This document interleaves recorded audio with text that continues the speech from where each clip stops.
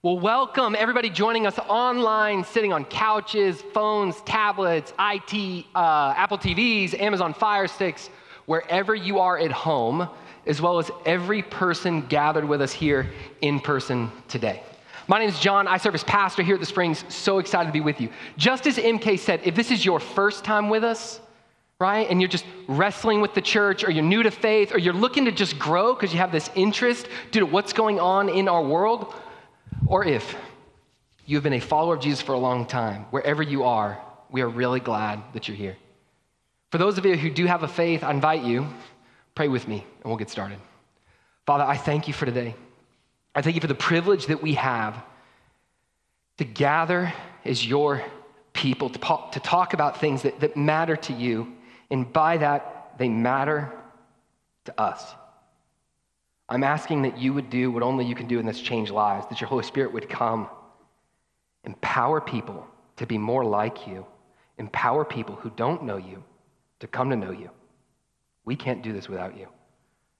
So if you're sitting at home on the couch, or if you're here in person, if you would please, if you have a faith, take the next 10 seconds and say a prayer that God would use this time in your life to strengthen you, to help you.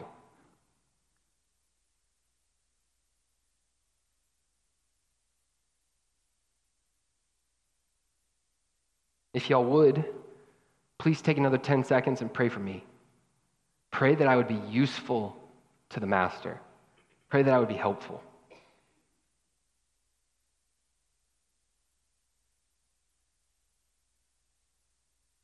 Lord, we love you. We give you this time. It's in your name we pray. Amen. Well, again, if you're at home or if you're here, welcome. If you've been tracking with us the past month or so or past few weeks, here's what you know. You know we've been working our way through the book of 2 Timothy, but right as we finished chapter 1, we paused and we jumped into a short 3-week series we've been calling Lessons Learning. We first looked at the role of the local church and how is that a lesson we've been learning in the midst of COVID-19, everything taking place. Last week we talked about busyness and how it can cripple faithfulness in a frantic schedule. And today we are going to talk about racial unity. Here's the first thing I have to start with. In the series of this, in the timeline of events that broke down, this is coming as the third talk out of 3. It should have been the second. If you're a member at the Springs, or you're part of our email list, right? I'm imagining most of you already know this. Last week we talked about busyness.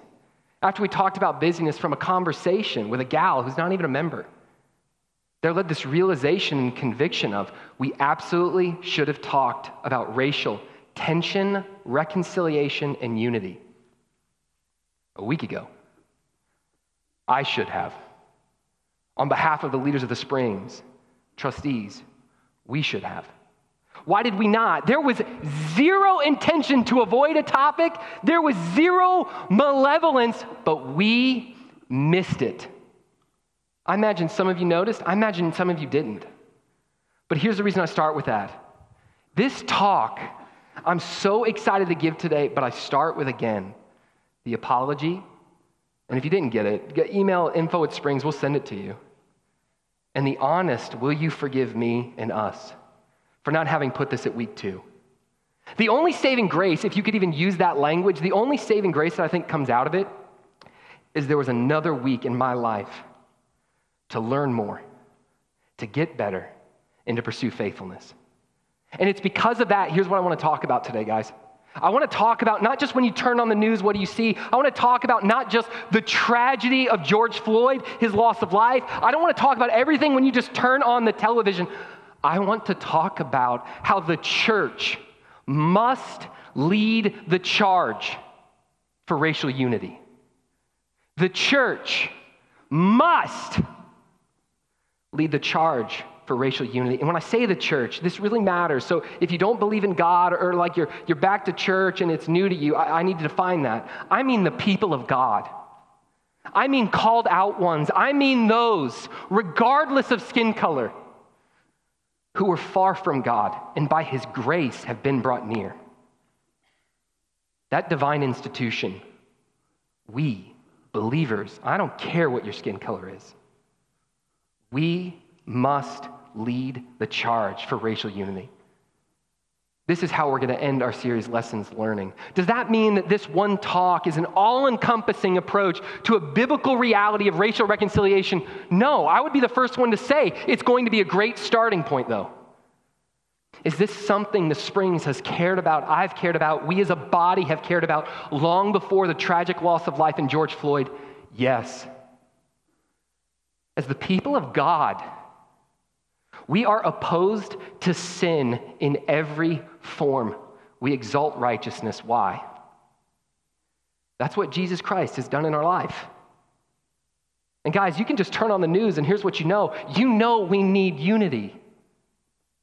You know that division is at an all-time high. Politicians won't make it happen. Though good, though wonderful, though great, civic leaders and activists won't be able to make it happen. You cannot legislate away sin. What do you require? The transformative power of God. That's what we're going to talk about. Here's why I set that up that way. Here's what I think a few of you, or not a few of you, I don't think this is the majority, right? I think there's two different demographics that I'm scared are going to dismiss this. Like as soon as you start, like you'll change, you'll watch something else, or you'll shift. And here's why I think you're perhaps nervous in two ways. The first one is if you come and you talk about racial unity, it means I'm going to stand up here and just heap, and I'm going to use honest terms, I'm just going to like heap white guilt on people. It's not what we're here to do.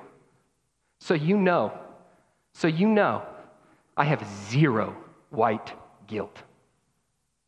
But I think some folks, as we talk about this, you just innately start to feel that and you want to avoid the topic. I'm asking you, please don't dismiss this. Listen to what God has to say. I think there's going to be another category of people that I shouldn't say no matter, that's two broad strokes of painting. But no matter the heart, the posture, the connection to God's word, the reality of the history of God's people, and how many of us, past and at times present, have missed this, I still won't come and be woke enough for you. I still won't come and be all the way this far. So if you right now, if you sit here in nerves and you're at either extreme, here's what I'm asking. Please stay with me. This matters too much. The church must lead the charge for racial unity. We're going to look at one verse. Typically, when you come here, we expositionally work through a section. Today, straight up, I'm just going to own it. It's purely topical. That's absolutely what we're doing. We're looking at one verse in Genesis chapter 1. We're going to be in verse 27. Why? Because we have to remind ourselves, if Christ is the hope against sin, if nothing else, if he is the great abolitionist, we have to see what he has always cared about. And as we look at Genesis, we're going to see how the people of God are called to take a stand. After that, what we're going to do is we're going to go, and many of you may already know this, we're going to do a little church history lesson. We're going to do it's going to feel like a lot like you're back in the classroom, and we're going to work through a section of church history that we need to listen to. So at first, while we'll talk about how we take a stand, the next is going to be, what do? We take a seat. So we're going to get started. Why? Because I got a lot to say, and I'm really excited about this talk. If you got a Bible, turn to me, Genesis chapter 1. Genesis chapter 1, verse 27, short, sweet. I'm going to set it up if you're unfamiliar. Here's what's taking place in Genesis 1. It's God creating everything. It's him speaking it into existence. The world, animals, life, humanity. He picks up the dust, and from the dust he breathes life into Adam and Eve, a true man, a true historical woman. And then there's this moment where God's going to describe them, right? And that's the verse where we're going to see. And why? It's going to reinforce the truth that we are called to stand for. Does not matter skin color. Turn with me. Genesis chapter 1, verse 27. So God describing his heart, his perspective in the creation of man and woman. humanity. So God created man in his own image. That's going to be the language we really look at. God created man in his own image. In the image of God, he created him. Male and female, he created them. Guys, as we talk about how the church must lead the charge for racial unity, the first thing we have to do is you have to come and you take a stand. Like maybe perhaps you've heard this week this idea of it's not enough to just not be a racist.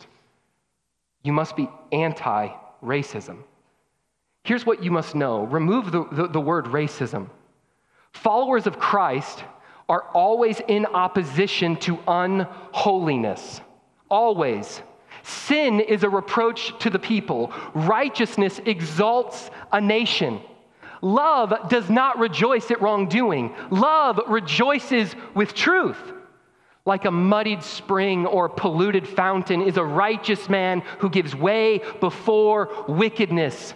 Christians are always in opposition to unholiness. Does that mean we hate those who are unholy? No, we love them, call them the way Christ called us. But I start here because God, at the foundation of everything, is saying, here is something holy, here is something beautiful, made in my image. What is that? It's called the Imago Dei. It means made in the image of God. There's this truth, and maybe you've heard this, the word race, people would say it's a social construct. That's fair. There's one race. It is the human race. Biblically, what do you see, especially in the New Testament, ethnos? You see the Greek word for ethnicity, culture, tribes, that reality. What unites humanity? Does not matter your skin color, does not matter your gender, does not matter your age, does not matter your stage of development or process in dying. You are made in the image of God, and by that, you are an image bearer. You represent that to the world. So what does that mean? That the characteristics of God are in all people, whether you believe in him or you don't. Let me give you some examples. Physical. There's literally the resemblance of Christ in God in the physical attributes where you bear the image. Mental. A mental category. How God, he's creator, he can decide, he can choose, he can form. You can do that. I can do that. Relational. You existing in the Imago Dei, you can have love, harmony, friendship, connection.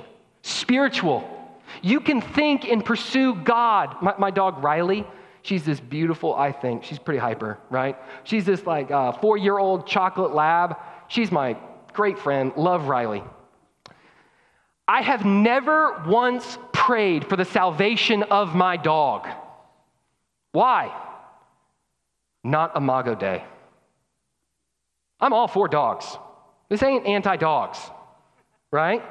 Not Imago Dei. My daughter Lily, my son Trip, I have repeatedly prayed for the salvation. Imago Dei. Spiritual connection, moral connection, right? My dog Riley, she repeatedly this week has been ripping open our trash can and goes in after food. You walk in, she has no moral compass. Even my daughter Lily, when she knows she's acting in disobedience, there's a violation of her conscience. Why? Humanity. I'm not saying we agree on everything, but we know right and wrong. Do you see? This is Imago Dei. This is at the very beginning. And Adam and Eve weren't white. Adam and Eve weren't black. Probably technically far closer to Palestinian. Right?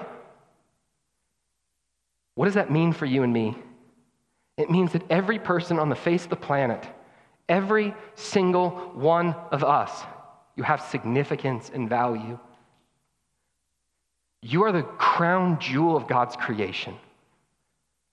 You are. The second thing that it means is you have inherent dignity. You have inherent dignity. This is the standard of humanity.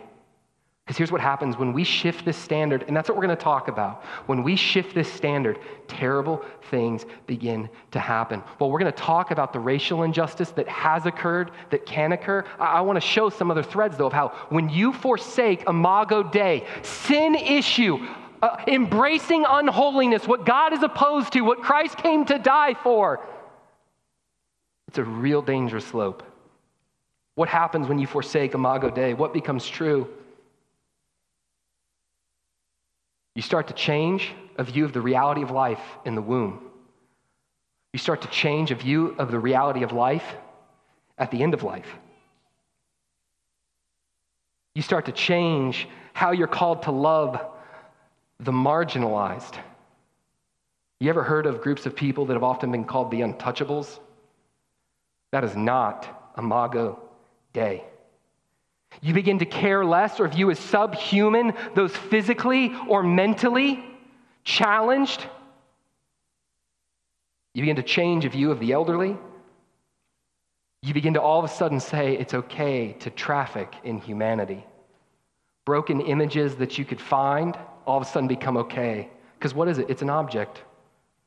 It's not made in the image of God, and you're stealing.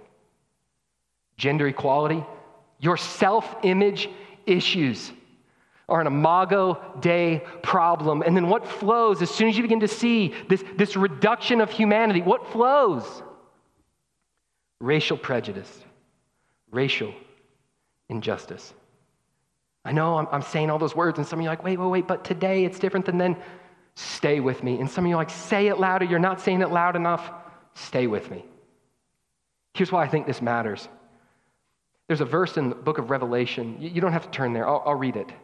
So Genesis is the first book in the library of your Bible. Your Bible's 66 books. Revelation is the last book. They are all authored and inspired by God. Genesis establishes Imago Dei. Revelation reinforces it. There's a lot of context you could set up. Revelation, mostly, you get this beautiful picture into what heaven will be like. Here's how heaven is described in Revelation 7, and this matters. Revelation 7, after this I looked, and behold, a great multitude that no one could number from every nation, hear that? From every nation, from all tribes and peoples and languages, standing before the throne, before the Lamb, clothed in white robes with palm branches in their hands. The text is going to go on to say they're worshiping God. What is true in a heavenly reality? Imago Dei stays with you. Every tribe, every tongue, every nation. You remember how there's one race, human race. Your ethnicity will be represented in heaven. In heaven, I will be white. In heaven, not everybody's going to be white. In heaven, not everyone will be black. In heaven, not everyone will be Palestinian. We're not going to blend. There's beauty in the Imago Dei diversity.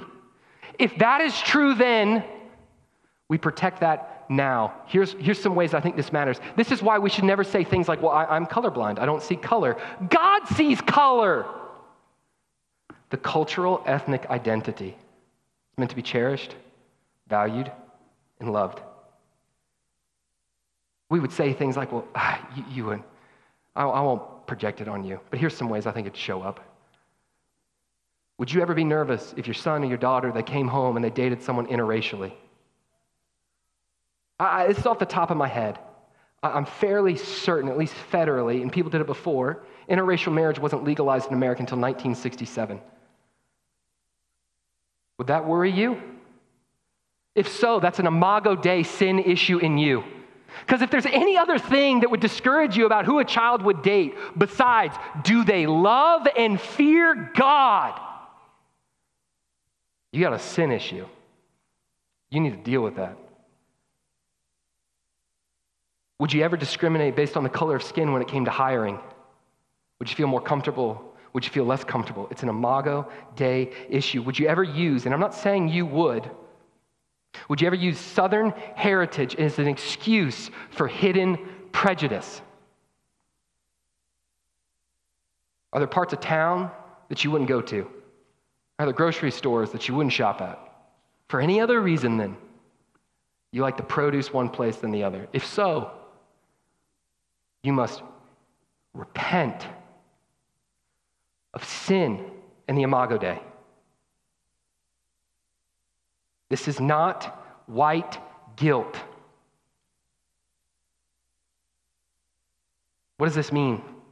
You remember how we talked about how we are called to speak on behalf of holiness?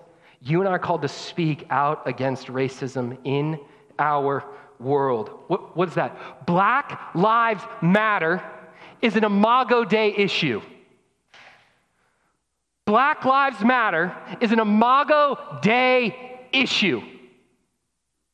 Here's what this means. By saying Black Lives Matter, okay? Stay with me because I know some of you, you're like, oh man, that's it. I'm leaving. I knew we shouldn't have come here. I knew we should have watched somebody else online. I get it. Stay with me. By saying that, it's not saying you hate police officers. By saying that, it's not you saying defund the police. By saying that, it's not an admission of white guilt. By saying that, it's not admitting that you don't think all lives matter. By saying that, it's not saying you agree with every person or every leader in the Black Lives Movement. By saying that, it is not giving credibility or credence to rioting, violence, looting, destruction of property. No. It's seeing past that to acknowledge Imago Dei. You don't decide that. I don't decide that. God created it. We take a stand. And guys, we have to. Why? Because the church has to lead in this. Why does the church have to lead in this? Because we know what it really means to be reconciled. And if God reconciled us to him, we can bring unity anywhere. Does that mean all will agree? No. But does that mean we must lead this? Yes. Thinking about this truth, the church must lead the charge for racial unity. I was talking with my community group about this week. There's a guy in it, my buddy John. I loved what he said because we're talking about this, and he didn't know where I was going this Sunday, the direction of anything. And he just said, man, I've heard before, the church is supposed to lead in this. But why in the world is anybody ever going to listen to the church? No one's going to listen to the church. And he kind of made this reference to, if you look at the church's batting record with regard to racial unity, it's not a good record. Whether you know this or you don't, I want to spend the next time talking about how I believe part of the way that the church must lead the charge for racial unity is not just take a stand. It's take a seat. Take a seat. Specifically, I'm going to be more specific with what I mean. I think one of the greatest ways that the church can lead for racial unity is to first sit down and listen.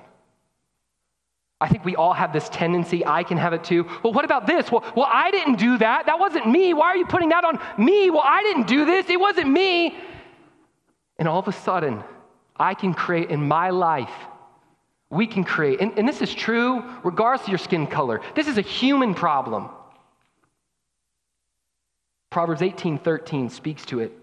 If one gives an answer before he hears, it is his folly and shame. The church must come ready to listen.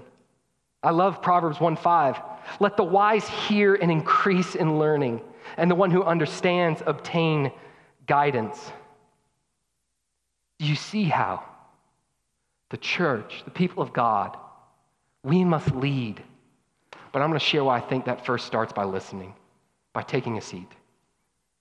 What I want to share with you guys is something that I've really reflected on, that I've acknowledged, and that is the history of the evangelical church, specific to New World and then America. The history of the evangelical church. Here's what I mean by evangelical. You've perhaps heard that term for like politics and things like that, and it now means something way more negative than what it ever used to. I would be very careful with some folks, depending on what they mean by evangelical, right? Because most folks take that as, okay, the way you vote. Never go down that path. Evangelical, by its definition, generally, it's meant to mean you believe Jesus Christ is the Savior of the world. You believe you have to spread that message. You evangelize, you proselytize. And the third thing, you believe that the Bible is authoritative, that when God says Imago Dei, he means Imago Dei. But our evangelical church, the history of that, I want to walk us through it.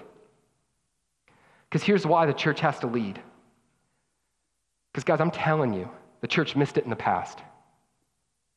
Does that mean you missed it individually? Nope. Not saying that. But I'm saying the reputation, the generational reputation, here's what the evangelical church is inheriting. And to be honest, so much of this, and whether you're watching here and you're part of a minority community or different skin color or whatever that might be, this is really the white evangelical church. I'm going to go through a couple different time periods. I'm going to try to move quickly for the sake of time. A few time periods. There's far more than this, but I'm just trying to show this is why I think we got to listen, and it creates this posture of humility. 1619 to 1700. Think back, right? You're going to history class now, all right? So stay with me at home. If you're bored, come back, stay with me. 1619 to 1700. Many would say 1619 was the start, some say before, of the transatlantic slave trade. The first ship to come over was called the White Lion. What was it?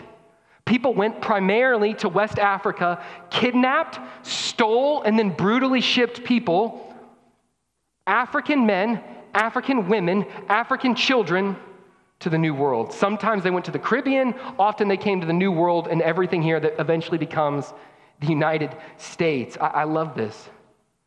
The first group that was stolen and kidnapped, there's record that 2 years later, they were given Christian names and they were baptized by their owners.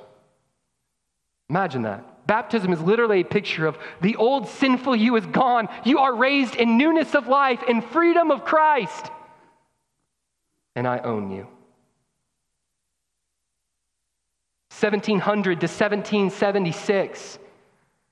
We're moving on. 1700 to 1776. There were amazing men of the Christian faith that brought to life the beauty of the gospel, that brought to life the beauty of God's word in the teachings of it. And they totally missed it on this. A man who personally, through his writings, impacted me, Jonathan Edwards.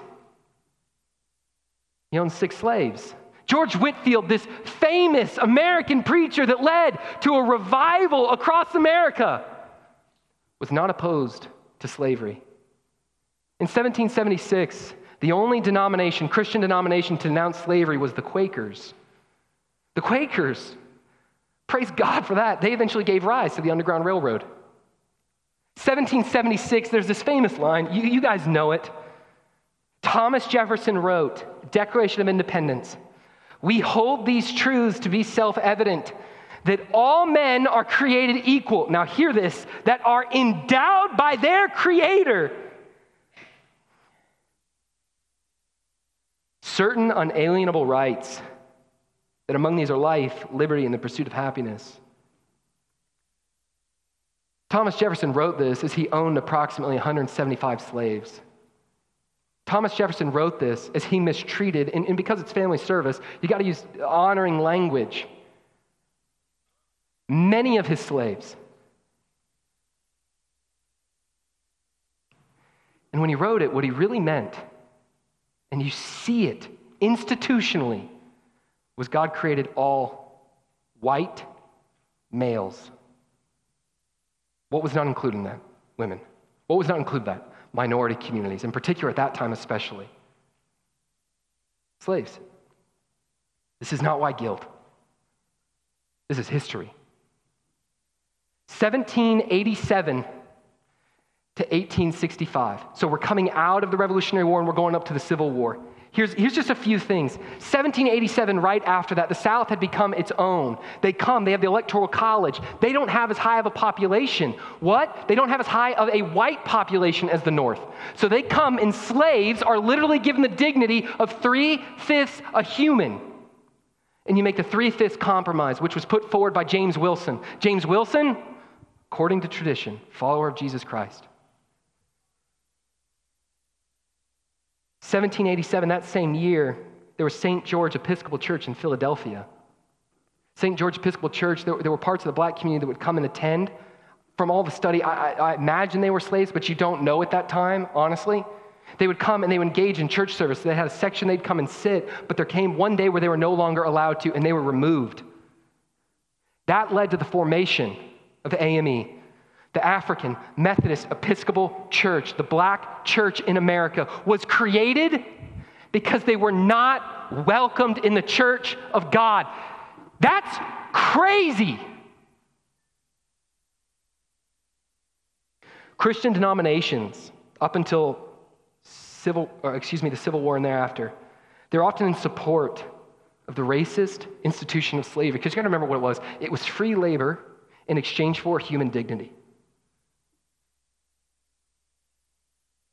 In 1845, the Southern Baptist Convention was created after it split with Baptists over the topic of slavery.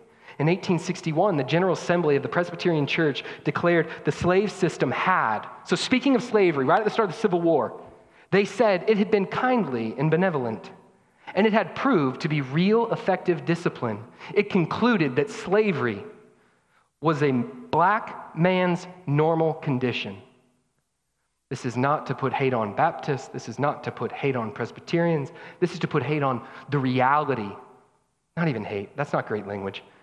This is to acknowledge the reality of the evangelical tradition. It missed it. Notice I didn't say I missed it. 1865 to 1965.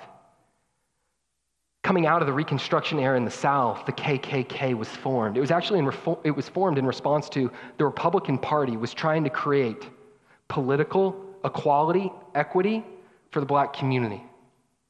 They were literally formed to terrorize black community as well as white supporters. It began to die down, but right around 1915, there was a resurgence of the KKK.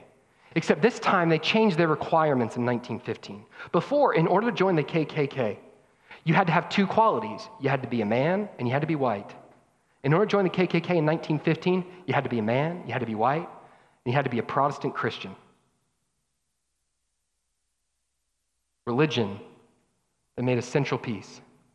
Am I saying that represented everybody? Nope.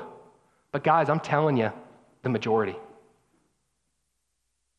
From the time of Reconstruction to 1965, what did you first have? You had black codes and you had Jim Crow era, where it was literally institutionalized economic, educational, and social disadvantages. Was this true of all people? No. But so there's a professor, Carolyn Renee DuPont. She wrote in the book, Mississippi Praying, Southern white evangelicals in the civil rights movement. It's a bit of a longer quote, but stay with me because there's a few parts that I want us to hold on to. Because I think what you have to feel is what was the general sentiment? What was the environment that was created? While many evangelicals displayed their kindness in personal dealings with blacks, most nonetheless enthusiastically defended a system designed to advantage whites and disadvantage African Americans at every turn. Most Southern Christians did not regard segregation as a sin. They viewed it as a way of life. I think a more modern one might be, it just is what it is. This is fascinating. When school integration became unavoidable, white evangelicals forsook the public schools in droves in favor of new private schools sponsored by their churches. If we're forced to integrate, let's create separation and then add tuition so there's a paywall. Not saying that's true of everybody. Definitely true of the majority. Guys, throughout this time, white evangelicals were very generally against the civil rights movement. How were they against it? Either in outright speech and condemnation, or, and this word matters, silence. Shh. I don't want to make a fuss. Here's why I think this matters. The church must lead in the charge for racial unity. We must lead this charge. but the inherited reputation we have is absolutely damaged. My friend's question of why would anyone listen to the church? They should.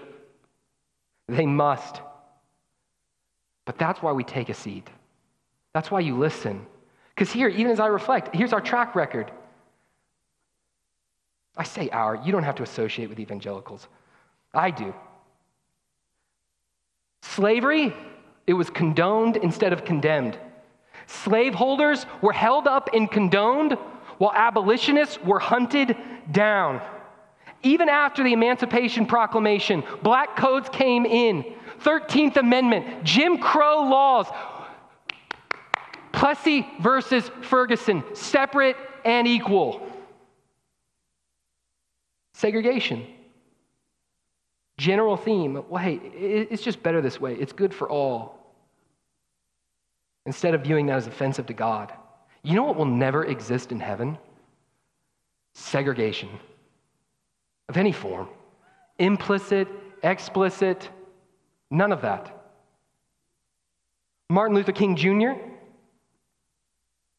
he was specifically asked to stop creating division, to stop making such a fuss. Rather than, how do we come and march? People with far more liberal theology, and it was still then, even white individuals with far more liberal theology, which I am not in support of. They went and marched. God's people must lead this charge. Here's why. I don't share any of that to create a sense of guilt. You should feel, and I don't even like the word guilt.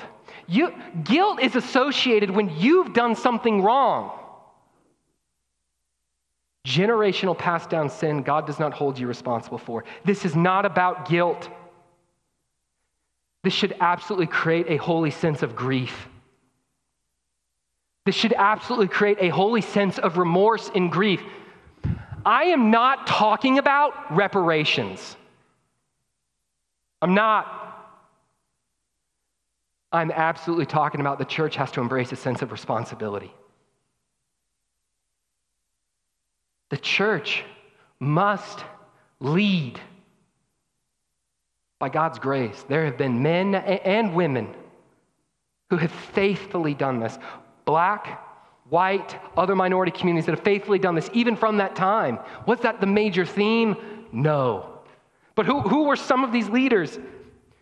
William Wilberforce led the abolition of slavery in the UK. John Wesley came, saw the slave trade, denounced it from the UK. Charles Spurgeon, the prince of preachers, was absolutely opposed to it. Dietrich Bonhoeffer came before the rise of the Third Reich, saw the segregation and the dehumanizing of people, and he said, this is what the Nazis are doing.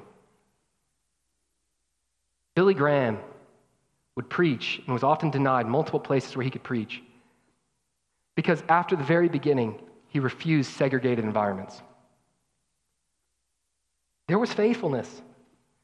There was faithfulness, but that's why I share.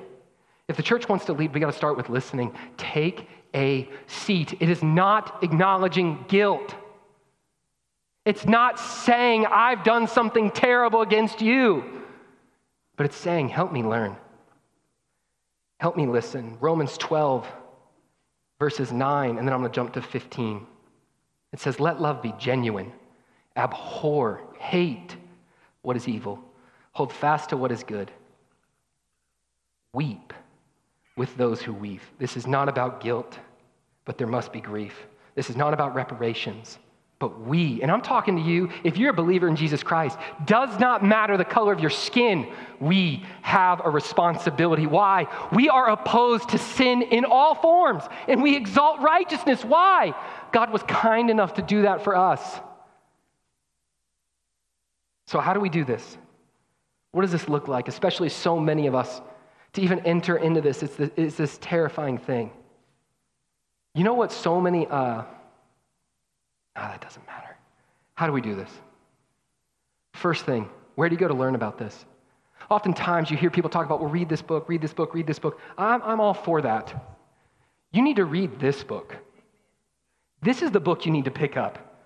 Examine Genesis, examine the law of Moses and the sinfulness of taking someone from their homeland. Examine the truth of the year of Jubilee and the reality, even the biblical difference between a slave, bondservant. Read Philemon and what Christ did for master and slave. Read Galatians in freedom to all. Read Revelation and what the future reality will look like. With the Spirit of God in you, this is what you need. Are there resources that are also helpful? Yes. Many of you could find them, right, to kind of help curate that list for some of you. I would recommend a book by Dr. Eric Mason. It's called Woke Church. If you don't know what woke means, you can come talk to me after. You can send us an email online. I think the third thing that we need to do, we need to actively not only speak out, not only listen, but we need to actively try and learn from leaders, biblical leaders from minority communities. And I'd literally say minority is in less than of the population. 2, I'd commend to you. You can find any from any, right? And even giving examples like this, it's always perilous, but we're still doing it. 2, I'd recommend to you Dr. Tony Evans, Jackie Hill Perry. If you don't remember the names, you can rewatch this or email us. Follow them online. Listen to their teachings. Listen to their works. 4th thing, how do we change this? You change this the way you change any form of injustice. You change it the way you change any form of injustice, and here's how that happens. Individual level. You come first before God with a realization of here's what he's called me to, here's what is right and true. If you're a believer in Christ, you recognize you were a sinner. You were set apart from God, and he brought you home. He united you. And from that you say, I'm always in support of righteousness. Individual understanding. And what happens? Because guys, here's the thing. You cannot legislate away sin. Am I saying that's wrong? No. But I'm saying if you want to change it, here's how this goes. And it starts with the church. Individual. Because what changes as you change the individual? By the grace of God. The friends or the family changes. As the family changes, the neighborhood changes. As the neighborhood changes, the community changes. The city changes. The country changes. Revival starts with individuals. Am I calling you to repent of sins you have not committed? No. But I'm calling you to take seriously the mantle that the church must lead. Why?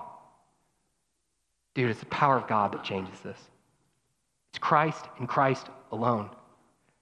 The kindest man who has ever walked the face of the planet, who loved every person, including you and all of your foolishness, your self-righteousness, mine, and all of my foolishness and all of my self-righteousness. The church must lead the charge for racial unity. I'll close with this. This past weekend, I'm sure some of you, right, you go down to a demonstration or perhaps a protest. I really credit, there was nothing like rioting and nothing negative, anything around here. I was standing there, and I can remember there's 2 interactions. Now you're there, a bunch of cars drive by, right? So there's thousands, many people that you can't represent, but there were 2 things that I specifically took away, right?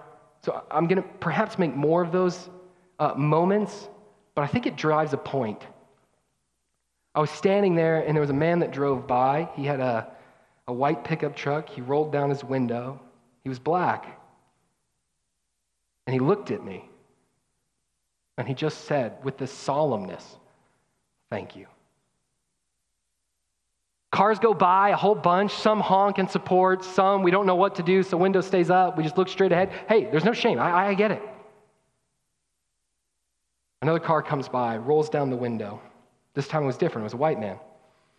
Is the black man that said thank you indicative of every black man? Nope. Is the white man that said what he's about to say indicative of everything? Nope. But he looked, and not just to me, but yelled to a crowd, why can't you just get over this already? Here's what's true about both men. I don't know them personally. I don't know the status of their salvation with God. I don't know that. But here's what's true. If they don't already know this, then here's what they need to know. You are a sinner. Your sins have offended a holy God. He loves you. He doesn't want you to be apart from him, so he sent his son, Jesus Christ. First century Palestinian Jew who lived a perfect life. Why? So he could go to the cross, forsaken by all. Die for the sins of the man that said thank you. Die for the sins of the man that said, why can't you move on? Die for my sins. Die for yours. He died on the cross. 3 days later, he rose from the grave. And he bids all people believe. Be reconciled. Be united. I love you. I have redeemed you. I have bought you. That is how the church must lead the charge for racial unity.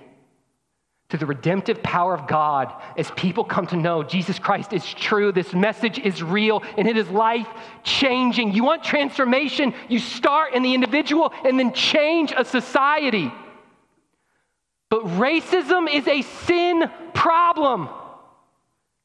The only solution to sin's problem is Jesus Christ. Because we know him, the church must lead the charge for racial unity. Is today's talk an all-encompassing, holistic approach of how do we do that? No.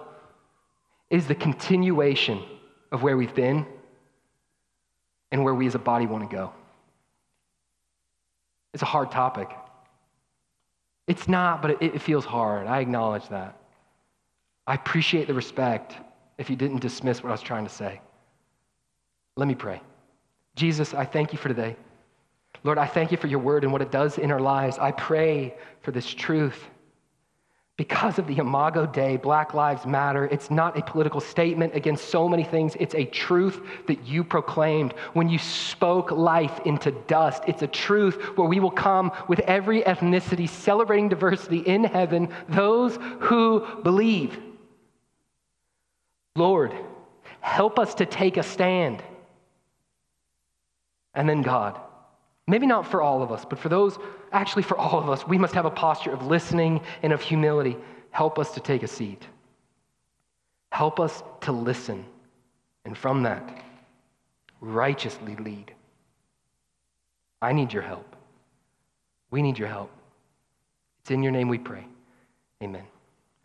Hey, thank you guys for joining us online. If you have questions about anything or folks gathering here in person, again, email us, info@SpringsNB. But y'all go, have a great week of worship. We'll see you next week.